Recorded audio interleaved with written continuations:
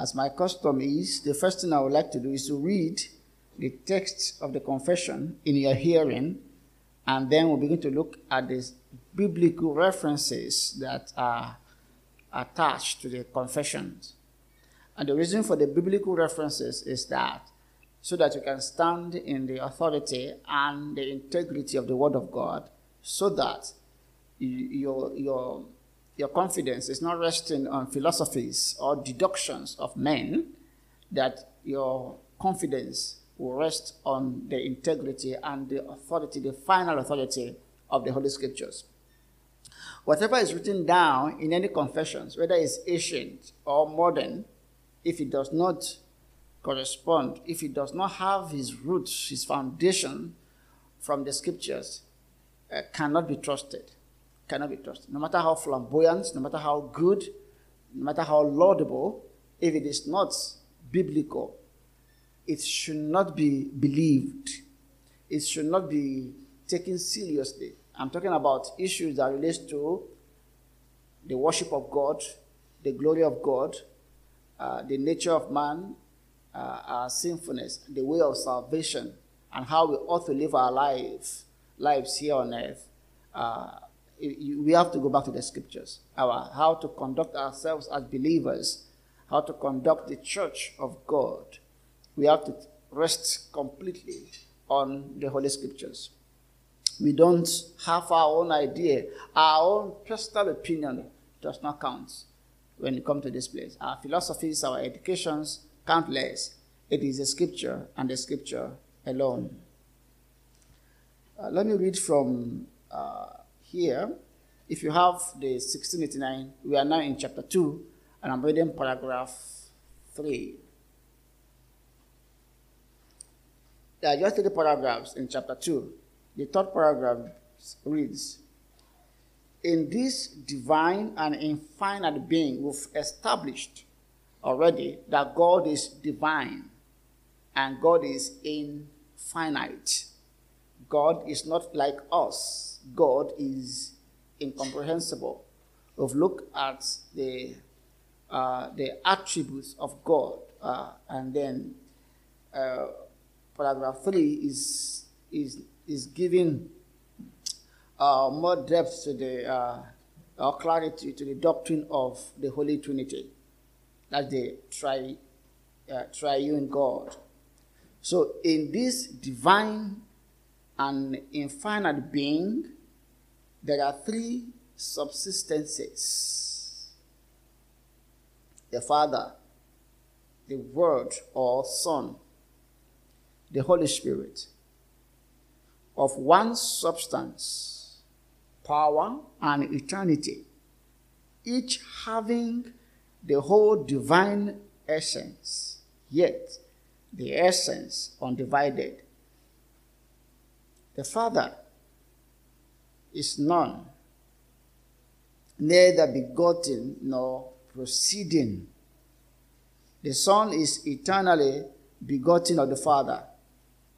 The Holy Spirit proceeding from the Father and the Son, all infinite, without beginning, therefore, but one God, who is not to be divided in nature and being, but distinguished by several peculiar relative properties. Distinguished by several peculiar relative properties and personal relations.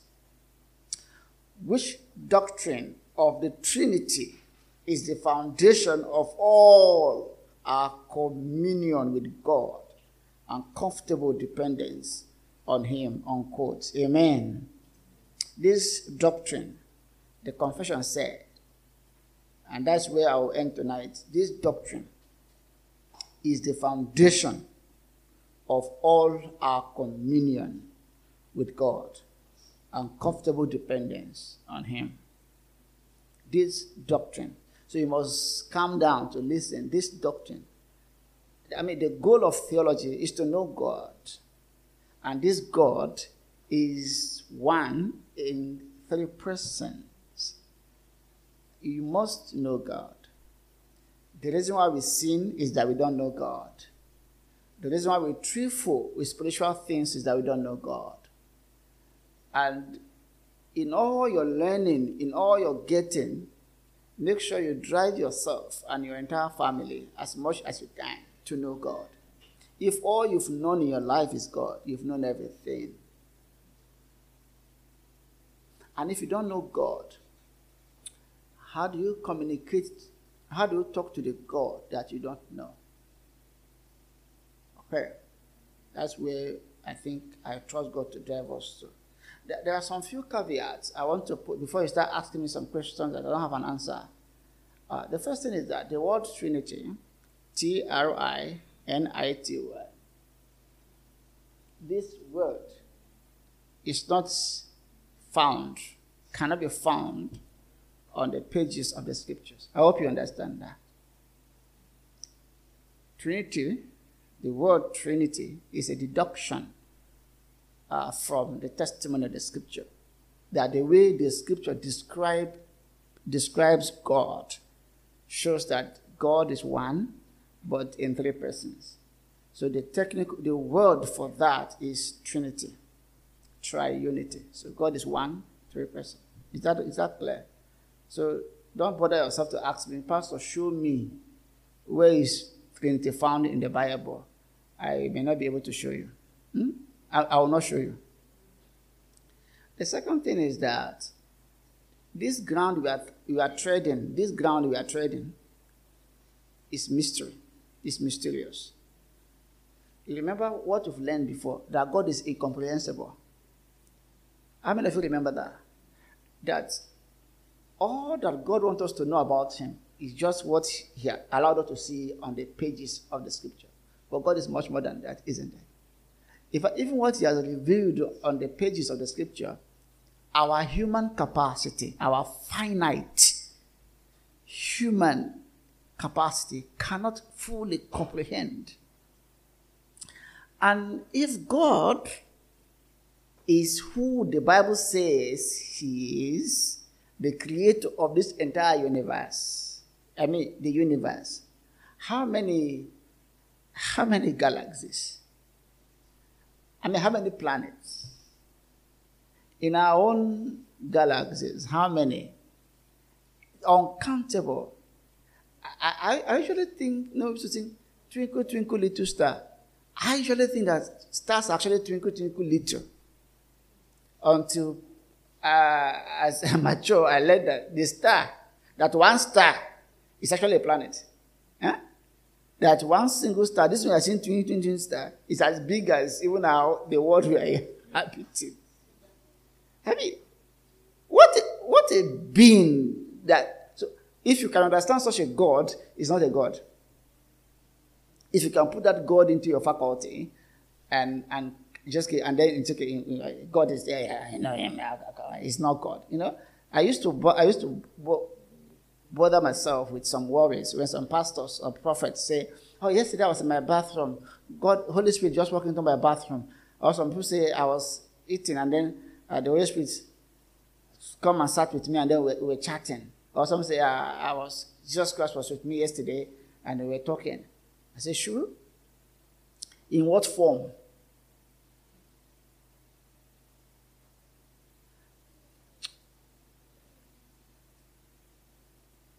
So, I'm not assuming that at the end of this teaching I say, no. Is that simple? Oh, thank God Pastor Abutu told us now we know. This is mystery. You have to accept it the way it is given on the pages of the scripture. I doubt, even if you understand them by the work of the presence and work of the Holy Spirit in your heart, how to even articulate, sometimes articulation becomes an issue.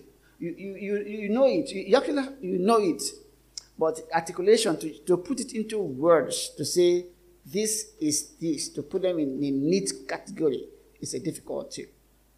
And some of you that read well, this has been an issue through all church history. Okay? The confession, the Apostle Creed that we recite every Sunday, is a result of, it's a Christological issue. It's because of all these things that people kind of were fighting over. And remember, the error that actually brought about this thing was what? For the error, the early century error, let me say error, that was against Trinity was what? Arian. And what is the technical word for Arianism? What is the understanding of Arian about God? Is it modalism? Arianism is different from modalism. Arianism is what?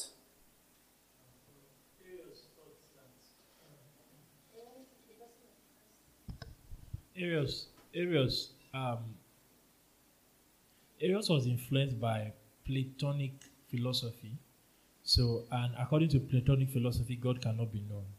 So Arius said, if Jesus is God, that means God cannot be known. Therefore, Jesus is not God. That was his logic.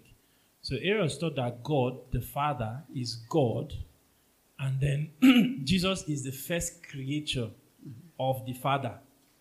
And then the Holy Spirit is the first creation of the Son. So he thought they are not of the same essence. The Father is the main one. He created the Son, and the Son created the Holy Spirit. So I think that was the error of Arius. And modalism is God is one, but different modes. Huh? What other heresies? Docetism. What is that?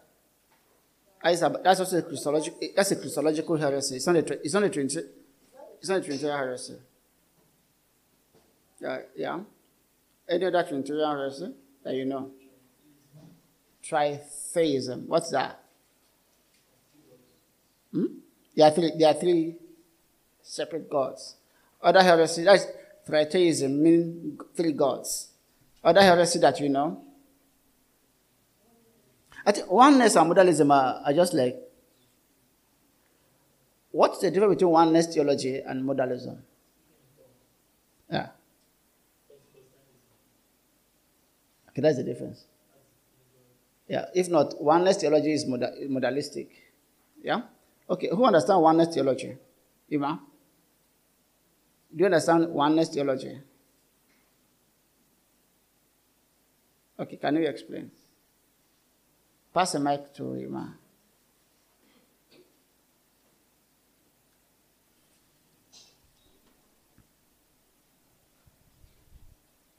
It's trying to simplify or trying to explain the position of the Trinity from the position of saying God is one being, but then he appears in three different modes. Yeah. And one of the variants of oneness theology that I've heard from people like Christopher Kilome or T.D. Jakes, I think T.D. Jakes has recounted that, but he was to a large extent a modalist, was that there was no Jesus Christ in the Old Testament. They are questioning the eternality of Christ. They're saying there was a time Christ was not. That the only time Christ began to exist was when he was conceived in the womb by the Virgin Mary. So all the Christophanies, all the appearance of Christ in the Old Testament for them is the appearance of the Holy Spirit. So they believe that there was God, and then there was the Holy Spirit, and then Christ came into being. It's a mixed match. So these are various heresies out there. And to a large extent, majority churches in Nigeria where you live are actually oneness. They are oneness in their theology. They will mention God the Father, Son, and Holy Spirit, but they will be thinking in terms of. I've given an example for my father. The first time my father taught Trinity, when I was much younger, he gave example of 3 windows like this. That the Trinity is like this. So in this window have 3 is it panels? How do you call that? So you open this one, you open this one, you open this one. There are 3 windows. Essentially, there are 3 windows here, but it's one from one window and another, and that's how he understood it. That's not Trinity. Because if you open one window and close the remaining one, you can still use it. And the missionaries were careful not to confuse the Hausa North, the Muslim North, when they came to preach the gospel. They rely more, before Christianity came to the north of the Niger, the idea of Allah, Islam was in the north much more before Christianity came. So the missionaries when they came to the north of Nigeria, it was easier for them because they didn't come to a stark, ignorant context of people who don't have an idea of who God is. So they saw Muslims as having a measure of understanding of the oneness of God. So most missionaries that walk up the Niger lay more emphasis on the oneness of God without trying to kind of shake the apple cart and offend the Muslims. And this is not to talk down on the missionaries and their work. One of the weaknesses of the missionaries were that they think black people can't understand serious things, complex deductions. So most of our forefathers, that the early Christians, were not really given hard theological stuff. It is synthesized, watered down. God is one, Allah. Okay, you understand, Okay. So the idea of, you only hear that when they are doing baptism. We baptize in the name of God, the Father, Son, the Holy Spirit. And then just, they were not Trinitarian functionally. Okay, just by the way of introduction.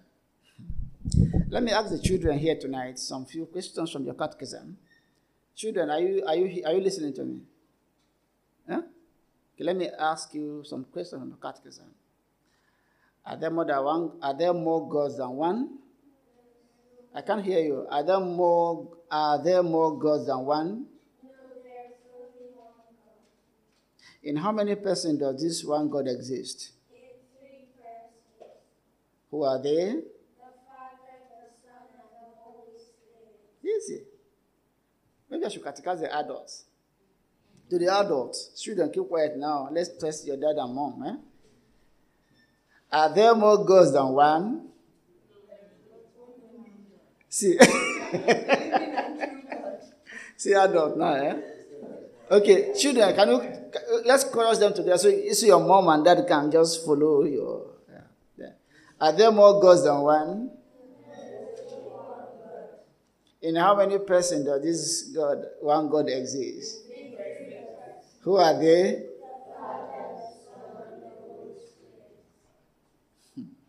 There are 3 things the confession I want us to learn. There are many, many things we can draw, but we have limited time. There are 3 things I want to talk about very quickly, and then I will take your question. The first thing that you must learn is that there is one God. There are not 3 gods. See, in this divine and infinite being, there are 3 subsistences. Subsistence is spelled S-U-B as sub. Subsistences. Sub, S-U-B, S-I-S-T-E-N-C-E-S. Subsistences. The Father, the Word or Son, and the Holy Spirit. Of one substance, power, and eternity. Each having their whole divine essence, yet the essence undivided. The Father, and then the God is one. And I think that is the Shema, Deuteronomy chapter 6, yeah? Hear you, Israel, the Lord your God is one. And I think in the book of Mark, Christ quoted Deuteronomy chapter 6, they say, which one is the greatest commandment? Say, hear, O Israel, the Lord your God is one. Light, sit up properly. The Lord your God is one, okay? We are not, there are no 3 gods, there's but one God. Swallow that one, okay? As by way of, but this one God exists. We've established that in the first paragraph, okay? Let me not bore you with the one God. But this one God exists in 3 subsistences. Let me just check. How many of you are hearing this word subsistences for the very first time? Raise your hand if you are hearing subsistence for the very first time. 1, 2. Okay, I have good company. Sister Oluwagboteme, what is subsistence? Can you get a microphone?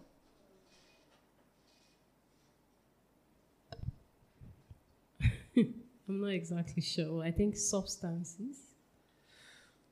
No, ma'am. Something like that. Subsistence farming. You did agriculture now. Okay. Since Ben didn't raise his hand, Ben, what is subsistence?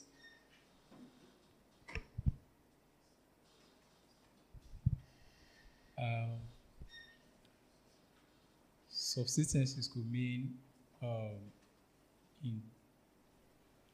there is one God, but they exist in 3 different persons with different functions. Okay, subsistences. Okay. Yeah, Iman, want to say something about subsistence? It's like I saw you raise your hand. When you support or maintain something for maybe yourself or for one person. So for subsistence farming, you're supporting or maintaining food, agriculture for yourself. Don't take it too far. Yeah. So there are 3 subsistences. I think they are just the word persons. If we learned before, the Christ have how many nature do you have? Does Christ have? 3. Christ, how many natures?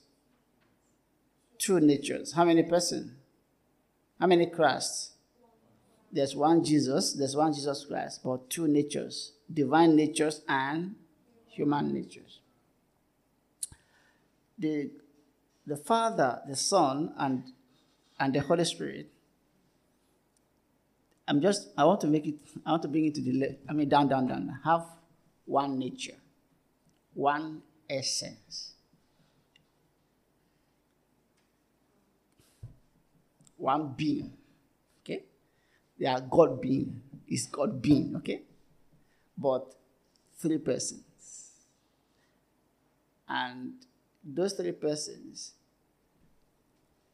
are one God. The way you understand substance is God is not like in a mode like clay that you can like matter that you can use it to do different things. God is one. The word sub means what? Under, yeah? It's this one being.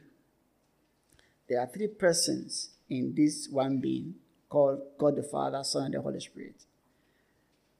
3 of them, they are not triplets. One God. The Father is fully God.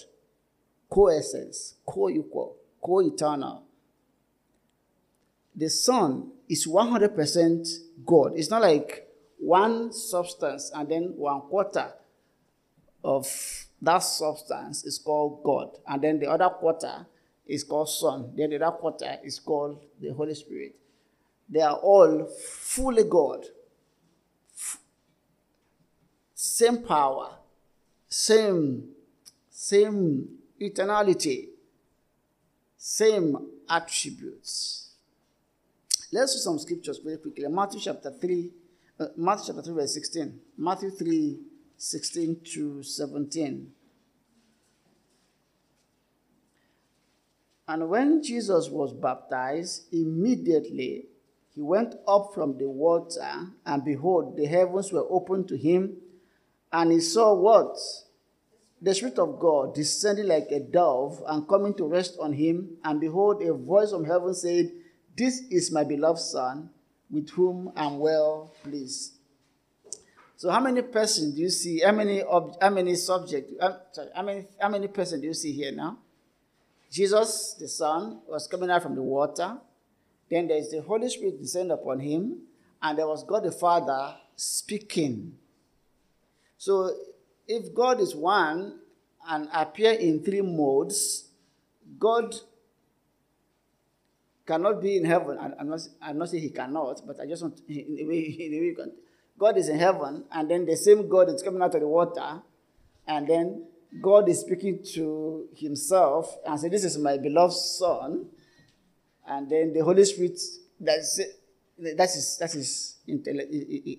logically impossible. Let's look at Matthew 28.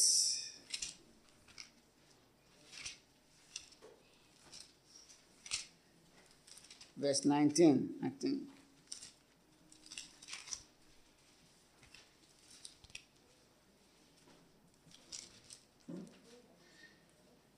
And go therefore and make disciples of all nations, baptizing them in the name of the Father and the Son and of the Holy Spirit. For those who argue with 2 Corinthians chapter 13, verse 14, I think you can recite that okay. 2 Corinthians.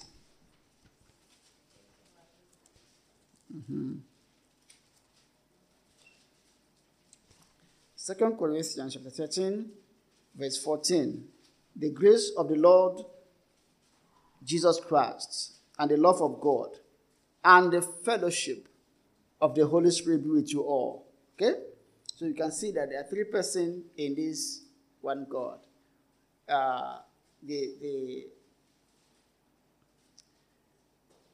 There's one God, and there are three subsistences, three persons in this one God. Okay, so Exodus chapter 3 verse 14 talks about God say, "I am who I am," okay? And then John 14:11 talks about John 14:11. Believe I am in the Father, and the Father is in me, or else believe on the account of the works themselves. 1 Corinthians chapter 8, verse 6.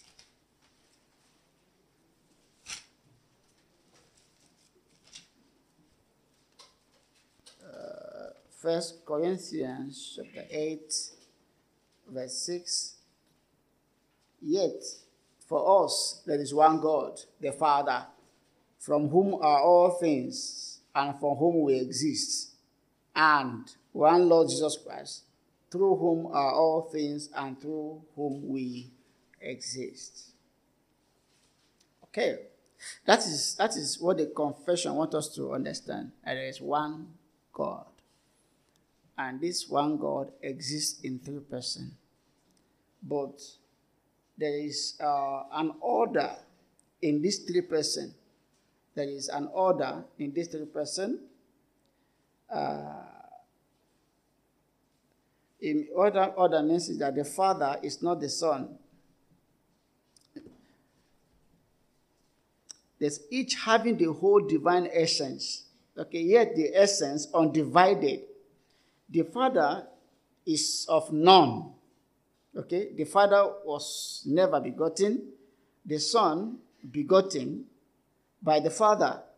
But this begottedness should not be understood as the way we give birth to children. I was begotten of my Father. Is eternal generation. And then the Holy Spirit proceeding from both the Father and the Son eternally. It means there was never a time that there was no Son or Holy Spirit. It's not that God became God on Monday, and after a week he said, "I think I'm lonely. Let me begot a Son to keep me company." And then much later, God the Father and God the Son came together and then generates an energy called the Holy Spirit. And then from both of them, the energy now proceeds. What the confession is saying is, if there was a time that God never exists, that is impossible. God has always existed. But if there was a day that God came into being, he came into being as Father, Son, and the Holy Spirit. The order, not even the issue of function now, the order of this Godhead is that the Father will always, the Son is the begotten of the Father. The Father begot the Son, or begat the Son. And then the Holy Spirit is always proceeding from the Father and the Son. So the Son is not the Father. There are declared distinctions.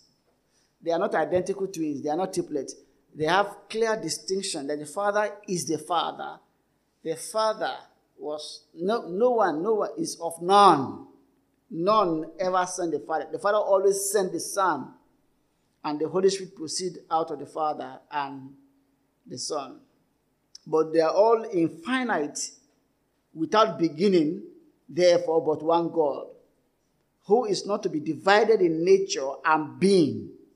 There's no division in their nature and being, but distinguished by several peculiar relative properties and personal relations.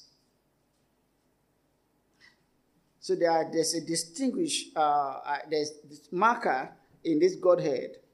So let's read Proverbs chapter 8, verse 22. Proverbs chapter 8, verse 22.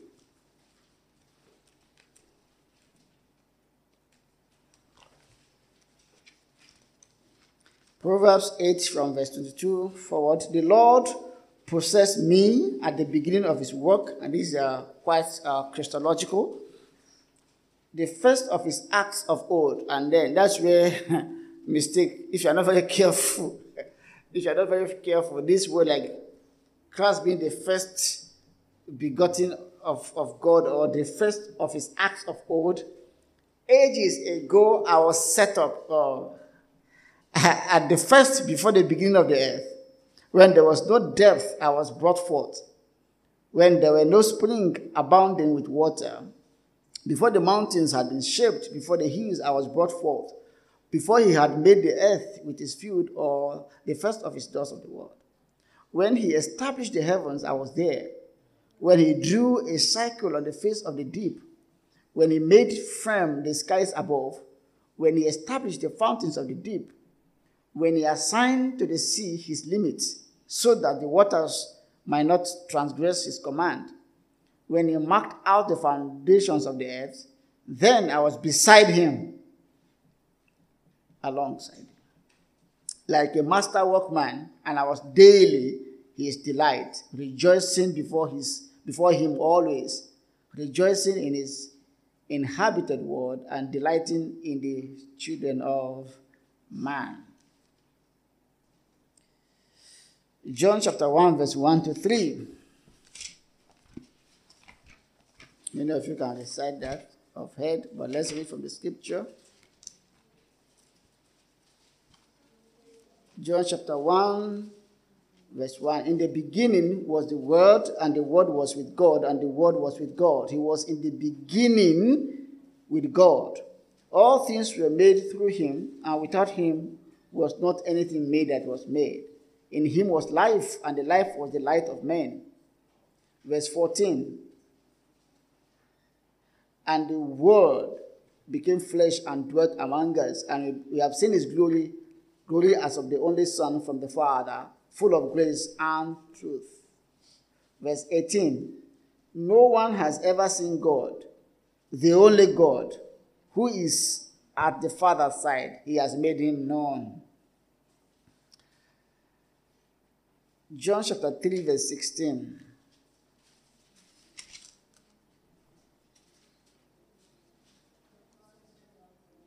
That he gave the Son, that whoever believes in him should not perish but have everlasting life. John chapter 10, verse 36.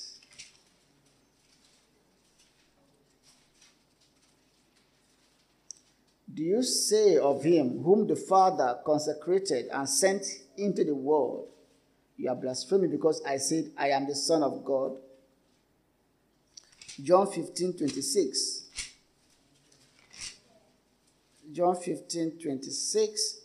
But when the Helper comes, whom I will send to you from the Father, the Spirit of truth, who proceeds from the Father, He will bear witness about me. So he's talking about the procession of the Holy Spirit, said from the Father, also said from the Son.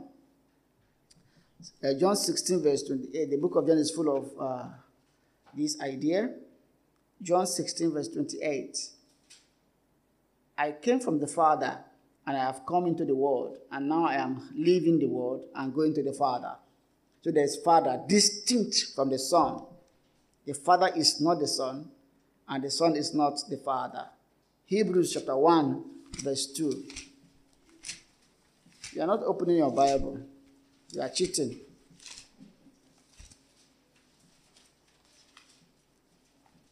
Hebrews chapter 1, verse 2. But in these last days, he has spoken to us by his Son, whom he appointed the heir of all things. 1 John chapter 4, verse 14. 1 John chapter 4, verse 14. And we have seen and testify that the Father has sent his Son to be the Savior of the world. And finally, Galatians chapter 4, verse 4, about the fullness of time. Galatians chapter 4.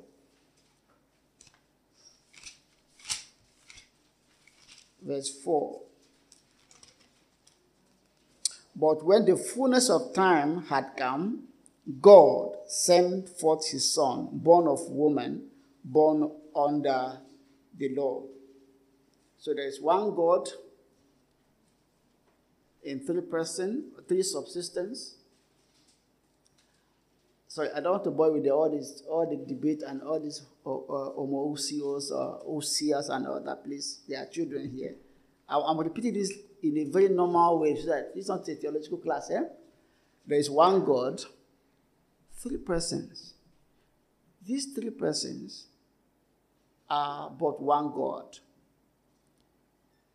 Their essence are undivided, fully God.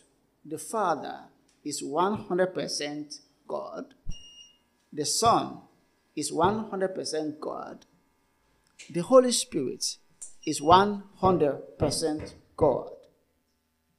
The Son is not subservient to the Father. The Son is not a small God.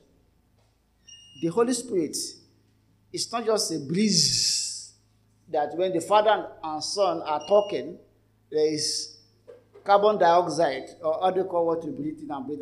It's not just a mist that comes out of the nostril of the Father and the Son. It's a person. And you can look at their different properties and their distinguishing mark as seen from all the scriptures that you have read. God sent the Son. The Holy Spirit proceeds from the Father and the Son. And the final thing the confession wants us to understand is that this doctrine of the Trinity is the foundation of all our communion with God. What does that mean? It means God is a relational God. God, the God of the Bible, is not Allah, who is detached from reality, who is alone and cannot be known. And I think it's Jonathan Edwards that talks about God has always lived in unity, in harmony, in love and relationship with himself. If God is a God of love, how was that love expressed if God is our lone God? So between there is this what they call the dance of the Trinity. The Father delights in the Son, and in the Holy Spirit. There's a communion that is going on between the Godhead, and it's a joyful communion. So when we talk about love, that's an example of human love. Secondly, we pray to God by the Holy Spirit through the Son. When we go on our knees or when we stand to pray before God, who is helping us to pray? The Holy Spirit. He indwelt the believers. So he is the one that knows the mind of the Father. John 16, he said, the Spirit search the things of the Father. Jesus said, all the things that is the Father is mine, and then the Holy Spirit will take what is mine and then applies it to you. And in another place, said, the Spirit knows the depth, searches the heart of the Father. He knows the deep things of God. So we don't really know how to pray. It is the Spirit that makes intercession on our behalf. So he prays through us. He helps us to pray accurately, appropriately. And then we pray through Christ to God. You see, there's the Trinity in our functionality, in the place of prayer, in the place of worship. And it is the foundation of all our communion with God and our comfort.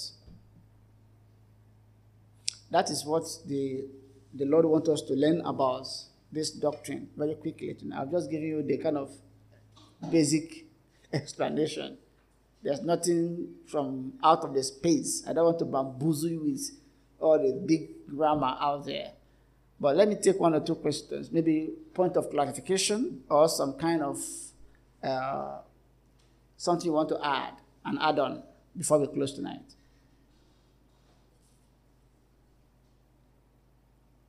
Sister Fayokemi, yes. Question.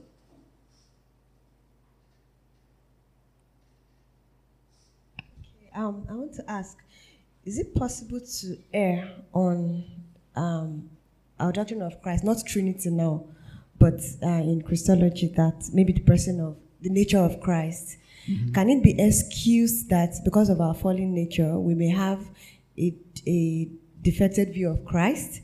And maybe people had issues with the nature of Christ, that, okay, maybe Christ was only God, or Christ was only man, or something like that, or he was something like an error in our view of Christ. Is it possible to be saved while having that error? Can it be excused that, okay, because we are falling, that's why we're having that error, or something like that? Is it 1 John? Well, let me just, it's yes or no. So somebody can be saved and err grievously on these doctrines. One, depending on the kind of church the person belongs to. Okay, maybe there are some people that are vernacular speakers, they don't even know how to read Bible for themselves. And it's possible to hold that view for some time. But if you are part of a local church that is alive to their responsibility, and then they are teaching you, that process should wean you off your error. That is if you are willing to learn and unlearn what you think you have held over the years. It's possible to be a Christian and err grievously on these matters. It becomes an issue when you conscientiously hold to your view and say, whatever anybody is going to say, whatever the scriptures say, I'm not going to listen. It shows that you are not being led by the Holy Spirit. Because the first job of the Holy Spirit when he indwelt a man is to do what? Is to reveal who? Is to reveal who? Christ. The Holy Spirit will not reveal a disjointed Christ to a believer. He will reveal Christ to you as Christ is. And I think I'm forgetting the passage now that said, any spirit that deny that Christ comes in the flesh. It's 1 John. Sorry. Guys, help me if you can. Eliezer, John is your backyard, eh? Chapter 4 of 1 John. Verse what? By this you know the Spirit of God. Every spirit that confesses that Jesus Christ has come in the flesh is from God. And every spirit that does not confess Jesus is not from God. This is the spirit of Antichrist, which you heard was coming into the nice. So, if you hold that Christ is just a man, is a point of heresy. If you hold that Christ is just God and you deny his humanity, the humanity of Christ is as important as his divinity. It is a point of heresy, grievous heresy that will warrant excommunication. You will not stay in the church if you hold that view, meaning you have read the Bible clearly, you have come to Bible study, you have looked at all this and say, no, Christ is just but a man. He's a special man. God made him his son at his baptism. You hear that error. It was at his baptism when the Holy Spirit came upon him that he became the Son of God. Or at his ascension or whatever. So people just, and look at, when we're in the book of Proverbs, that Proverbs was quite Christological.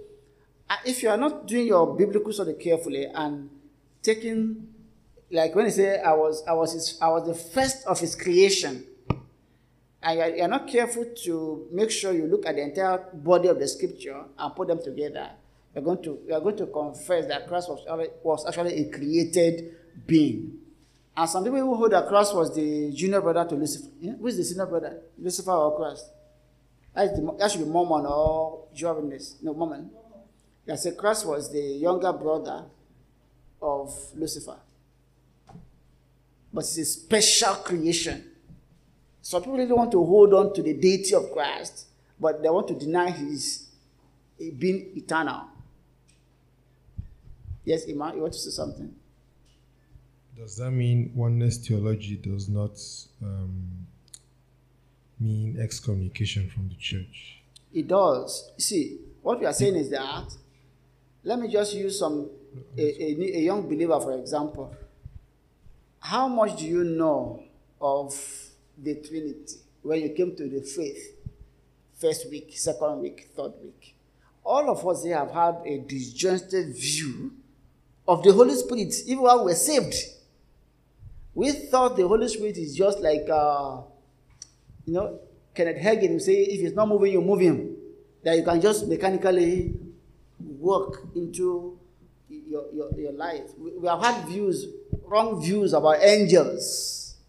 We have had wrong views about, it's possible for a preacher to say something like this. In fact, most times we condemn some preacher when they're in their bad days. It's for this, do not be so careful to give an example. When you are teaching you are doing this kind of issue of God, and you start using some human example, people are going to move away from just say, pastor say God is like this. And then become a point of value. So if there's a oneness theologian in this church, and maybe he's coming from that kind of environment, you disciple him. But if he's a qualified professor of theology from a well-known seminary, and he's a oneness theologian, and he comes to this church to worship, we indulge him until he starts opening his mouth to counter the Trinitarian theology, and he's now trying to share that with people. That's where we'll kick him out. But if he's okay, I'm a oneness theologian, but I want to learn. We have to keep quiet and learn. Yeah, it's a point of excommunication, but be very careful how you damn people easily, eh? Because you are meeting him for the very first time and you're concluding your heart as a heretic. Yeah, and you don't know his story and journey. Yes, online. Yeah, so. Who is asking? GB? Okay. Please throw more light on the matter of the eternal subordination of the Son to the Father.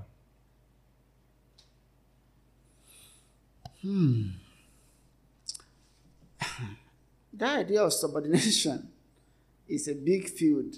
Okay, who understand what the question is? Okay, Oche, yeah, please, Oche. Okay, Oche, yeah. Ima points. Well,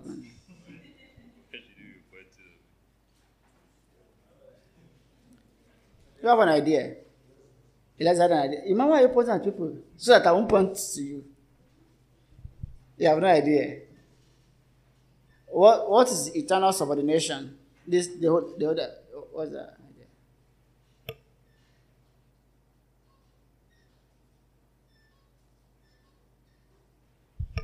Wow. What I don't get is it eternal subordination? Is that question actually correct? Is Christ eternally subordinated to the Father? That's another thing. Yeah. Because if we argue co-equal, co-eternal, and they are infinite, I think the mystery, Christ taking up human flesh, when it has to do with the functional aspect of the Trinity, then that's where Christ at least became subordinated to the Father in terms of salvation and redemption of man. Yeah. So if you argue eternal subordination, I'm not too sure about that. I think you can argue for subordination in terms of redemption, the functional aspect of the Trinity. Yeah. Yeah, that's what you say. Yeah, because it seems simple until we begin to. Yeah. I think John Owen also believed in the eternal subordination of the Son. Somehow, they somehow bring it out of the writings of Owen, and then some popular Trinitarian gurus like Bruce Ware would believe in the eternal subordination of the Son. We include them, we believe that the Son is eternally subordinated to the Father, and it's not just a functional thing like to be seen in our redemption. But when you see Jesus saying, what my Father is doing, what my Father is saying, it seems as if Jesus is saying he is always subordinated. So the problem is how someone can reconcile that we're talking about co-equal beings in the Trinity and yet there's subordination. And so the person tells you it's possible for there to be co-equal beings and yet subordination. I don't know, sometimes the appeal is made to marriage, although everybody claims that, okay, so for example, the man and woman, they are both equal in terms of being equal. They are both images of God. They are being. Yes, in their being. They are imago Dei, both of them. But even despite the fact that they are equal, the man is always the head. So, like you go to 1 Corinthians 11, that Christ is the head of the church and God is the head of Christ. And he's not talking about Christ on earth. It seems to be pointing to an eternal. So it's like a serious issue. Yeah, actually, GB, I sat under the lecture of Bruce Ware, and I bought his book. It's in here about these things.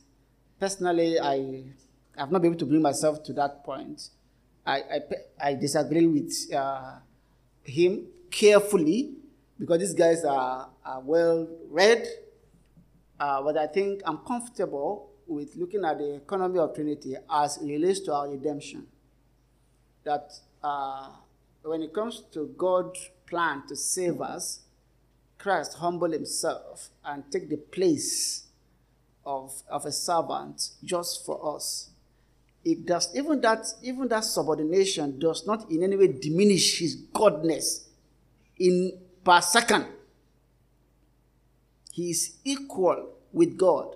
And the classical scripture people don't say is that Christ was to call himself, is it Colossians? To call himself equal with God.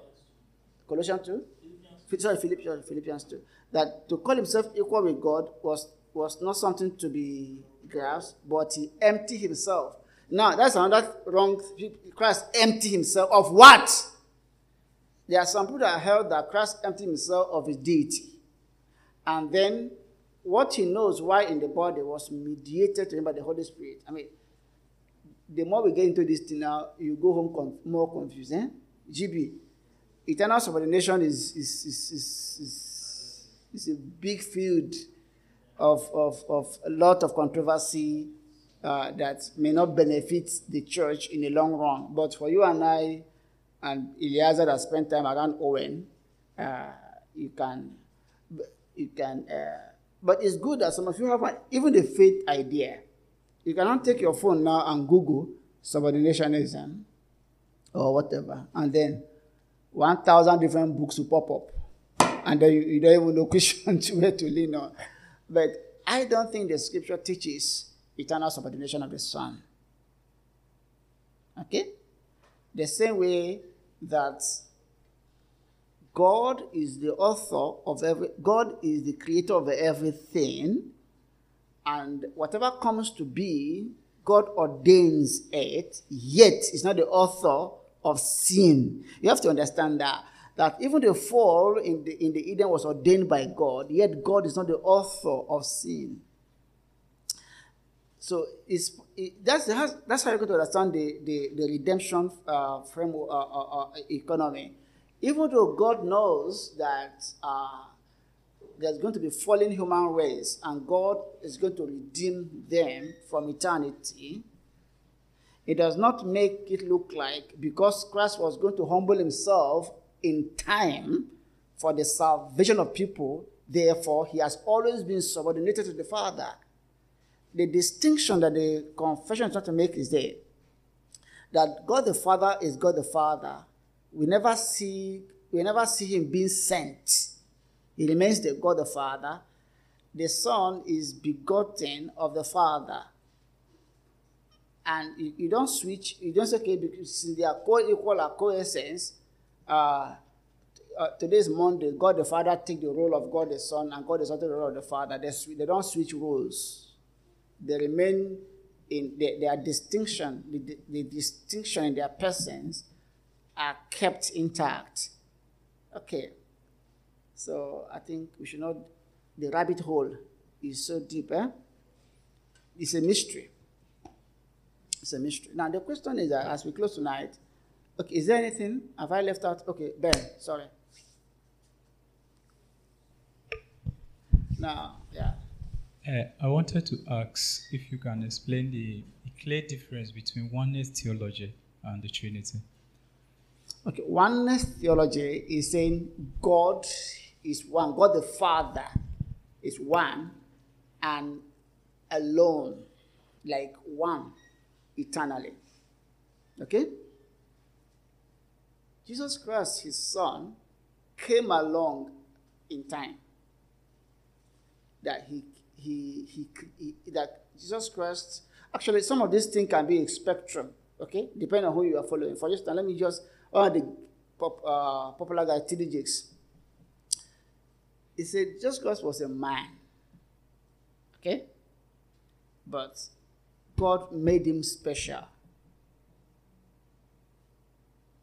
But now he's now deified. The same way Catholic would say Holy Mary now is like a kind of God in heaven interceding on our behalf. So what one is saying is that there was no Christ in the Old Testament. Or actually believes that there was no Christ in the Old Testament. Benny Hinn will believe that. T.D. Jakes will believe that. T.D. Jakes have changed his mind once and switched back and switched back. I don't know where he stand. I don't know where he stand now. I don't read him anymore. But they believe that Christ was not eternal. That there was a time Christ was not, and there was a time he became. But from when he became, when the Holy Spirit generated him in the womb of Mary, he became God from that point onward. You understand that now? So there will be no coessence. The idea of coessential and whatever. I don't know how they want to fuse that back now and make the Trinity. So they are not Trinitarian. So Jesus Christ is in heaven. They believe he's in heaven as God and he will come back. But don't make him look like him and God are like one essence, one eternal, one whatever. But what Trinity is saying is that from the beginning, from eternity, God, the one God, exists as Father, Son, and the Holy Spirit. Co-essence, co-equal, co-eternal, same power, same glory, same worship is due. Okay. Ima? Question or contribution? Contribution. Please. Yes, I also wanted to add as well. I thought oneness theology also meant that when viewing God, you view God as one being who manifests in the form of Jesus Christ. There's a modalistic aspect of that. Yes, so that is what is more prevalent in Nigeria, especially in the north. So maybe that will help his definition. That's why I mentioned the word spectrum, depending on who you are listening to. I've just quoted those one who I've heard clearly say that. I've mentioned them. But there are some who are also modalists. Modalists, the current version of modalism is also in one theology. Say God is one. In the Old Testament, he appeared as the Father. In the New Testament, he came to us as the Son, the same God. And then now, it's not the Holy Spirit working, it's the same one God. Yeah, and the Bible clearly denies that. Okay, it's as if God is in heaven, and then he was the one in the water. At the same time, he's the dove. That's nonsense. They are in the same basket. In fact, the modalism is even worse. Modalism is saying there's not even Jesus or the Holy Spirit. It's just one thing bearing the same name. Today is Oche, tomorrow it's the same Oche. Tomorrow Oche now carry a mouthpiece, it's a mask. He mask, and then he bear a man, and then next tomorrow carry Joshua mask. He said Joshua. It's just same Oche. The Trinity we are saying that this God, the Father is God, the Son is God, the Holy Spirit is God, co-essence, but they are three distinct persons in the Godhead, undivided. The Father is never sent. The Father was not hanging on the cross. The Father sent the Son. The Father initiates the work of redemption. The Son carries out the work of redemption, and then the Holy Spirit applies the work of redemption to our hearts. And they are working together. You can never understand. There's no diagram. There's no diagram that can explain this. People have tried. If you Google now and say Trinity diagram, there will be thousands. Thank God there's no diagram here. Elijah, is there anything here? Thank God there's no, it's only T here. This thing you are seeing represents human beings. This GB and his friend, David, that do this. Okay, this is Fire Academy, and this is to me looking at each other through the eyes of the cross. Okay. Sir. Yes. Let's sit down. Okay. In John 10:30, Christ referred to himself and God as one. I say, I and my Father are one. And when he prayed, he referred to him as Father. And he said they are one. Is there anything like hierarchy in this thing? That's what we have been saying since morning. That's what I've been saying since morning. There's nothing like hierarchy. Understand it as economy. Their function. They are one. The Son and the Father are one. One essence. What is essence? Maybe I've not even defined essence. Being. I mean, their nature. They are one. But the way they work, the Father is doing one thing, the Son is doing something else. But they are not working across purposes. Okay? Mm-hmm. It's like you and Pastor Fred, you and Brother Fred are one. Brother Fred carry chair, and then you carry fan. I think we are done now. Is that question? Yeah. Okay, leave that till next week, eh? Yeah, we are out of time now. Now, my concluding thought is, are you a Christian? See, if you're not a Christian, you don't know this. These things are known in the realm of your relationship with Christ Jesus. When we talk about having a personal relationship with Christ Jesus, it's at that point illuminations are given to you. Because you are claiming that you have God, the Holy Spirit, living inside of you. Who is teaching you? Who is... You may not have the capacity to articulate it, but it's there. The truth is so evident in your heart. How many of you know something, but you don't really... It's as if you know something, but you don't really know something. That's the tension. You live in that tension between... You really know it's true, but it's something you cannot really put your finger.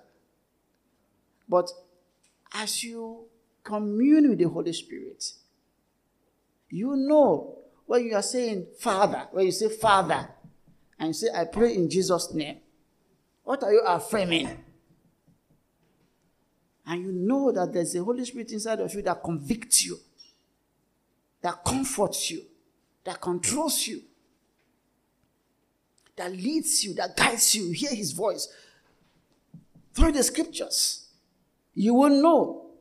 You won't be in error. There's no way the Holy Spirit will stand you in error. He won't lead you to error.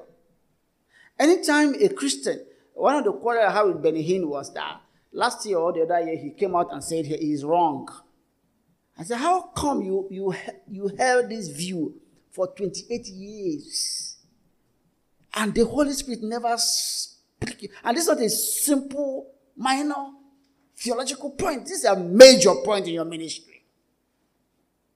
28. So if you stand in an error for too long, it shows that you have not met the Lord. Because if you don't have the Holy Spirit, you don't have Christ.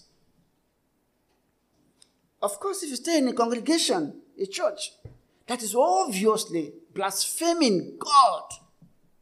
Sometimes a congregation will amplify the God the Father and diminish the God the Son.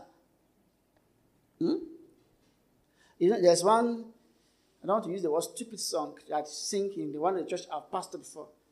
The day women are very happy. They start beating local drum. I go make yanga, oh, I go make God, now my Papa Jesus, now my brother Holy Ghost, now my director. You know, that's the way people blaspheme the name of God. Or you go to a church where they invite a comedy, an akpororo, who will use Holy Spirit and do and rub on the ground. And then you are comfortable and say, to, maybe you kill Jesus. No. The Holy Spirit will not allow you to be comfortable. I've told you before, I went to a young recently on a Sunday, and I was doing for one, between 9 to 11, I tried about 4 churches. I couldn't stay. I tried my best to say, I just said, sit down, don't be proud. I could not. And somebody said, the Holy Spirit say what was never in the contemplation of the Holy Scriptures. When the Holy Spirit is even predicting who will win election next year.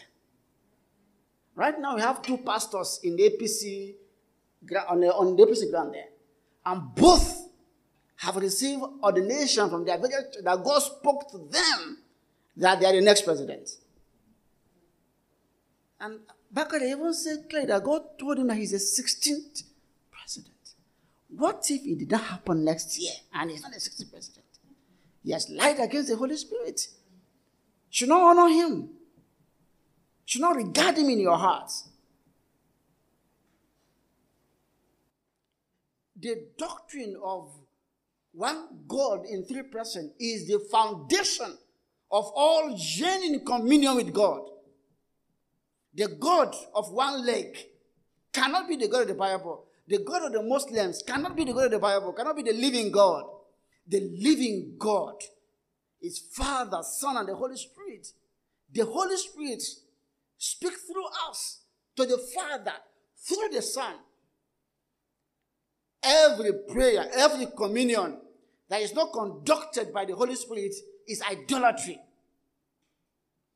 If my prayer is not an outflow of the baptism of the Holy Spirit, if my prayer and my evangelism and the work I do for God is not an outflow of the baptism of the Holy Spirit and the grace of God through Christ, it is never acceptable to God.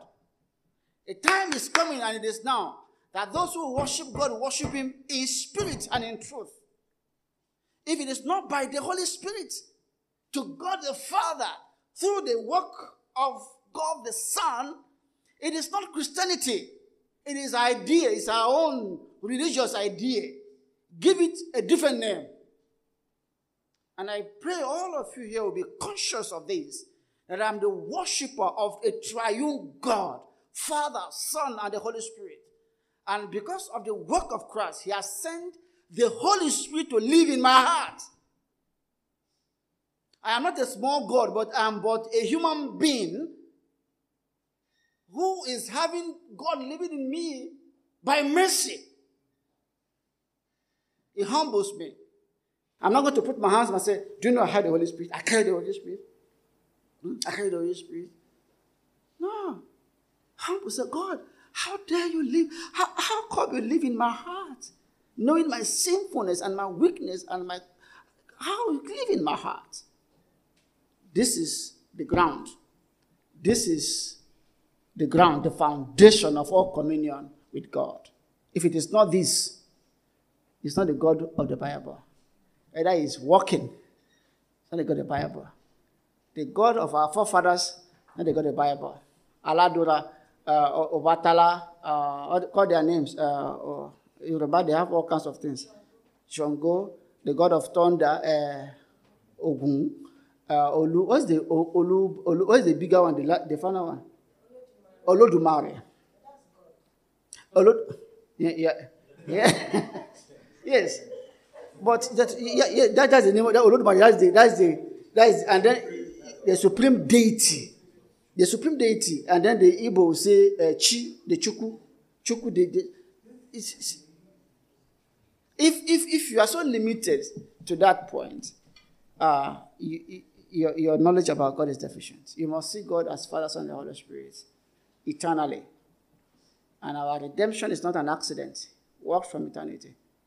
He sent his Son to redeem us, and he has sent his Spirit to live in our hearts. Amen. Oops. Now, it's getting hotter now. By next week, we'll move to the degrees of God. I think Oche should teach that one, or Eliezer, so I can hide. The degrees of God. That's where we'll be going next week, Tuesday. Let me remind you of our conference on Saturday. 11th, Saturday is our conference. Please bring people in. Tuesday, have more flyers left. I don't know. You can take some flyers with you and share and invite people. Call your friends on phone. Some of you are friends on Facebook. I'm not seeing you sharing our flyers on your Facebook wall or on your Instagram or whatever. Share. We have a video advert for the people. I want to see you share them and share them on a daily basis. And trusting God that God will bring people here on Saturday to hear him speak to our hearts. Yeah. I pray that you will be faithful to God in doing so. Let us pray. Our Father, we pray that you bless your people as we depart from this house with great measure of your Holy Spirit. Forgive us our sin, and I pray that you magnify Christ to us, even tonight, much more than ever before, through the work of the Holy Spirit. We know you can do these things much more than we can think and imagine. Lord, keep your people safe in this city. There are a lot of movement around because of political conventions. A lot of Christians are in this city. A lot of believers are in this city. Father, keep them safe from injuries, from temptations, from Satan. And for many Christians who are under pressure around the country, particularly the Catholics that were murdered on Sunday in our town, bring peace to that community and pray that genuine Christians will see life beyond the now and will not make matters worse.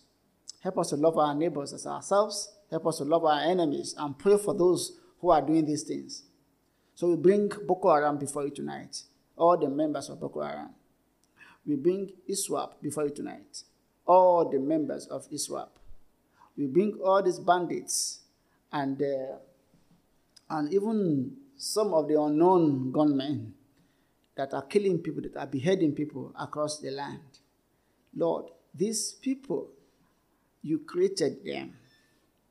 They are in your hands. Be merciful to them, Lord.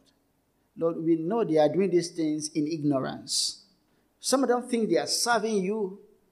Some of them are just for selfish gains. Lord, we pray that you encounter them. Let there be conversion. Let there be miraculous encounters in their camps that they will come to the faith. Lord, we pray that you will not rain judgment on them. Be merciful the way you were merciful to us and bring them to the faith. And in the meantime, Lord, pray for the Christian community in this country to bear the pressure that these persecutions and this terrorism brings upon the church and your witness. Keep us safe, Lord, and help us to be a genuine and living witness in this period. Lord, we thank you, God, for Brother Tam and Lemuel and Anna. Lord, it's just like yesterday, like 2 years now that Steph left. We thank you for how you kept Tam and Anna and Lemuel and the entire family. Lord, as they look back for the last 2 years of your goodness, we pray that you bless their heart and grant them much more peace. And we pray this night as we go home that you grant us safety and bless our dinner. In Jesus' name we pray. Amen. And good night. See you on Friday.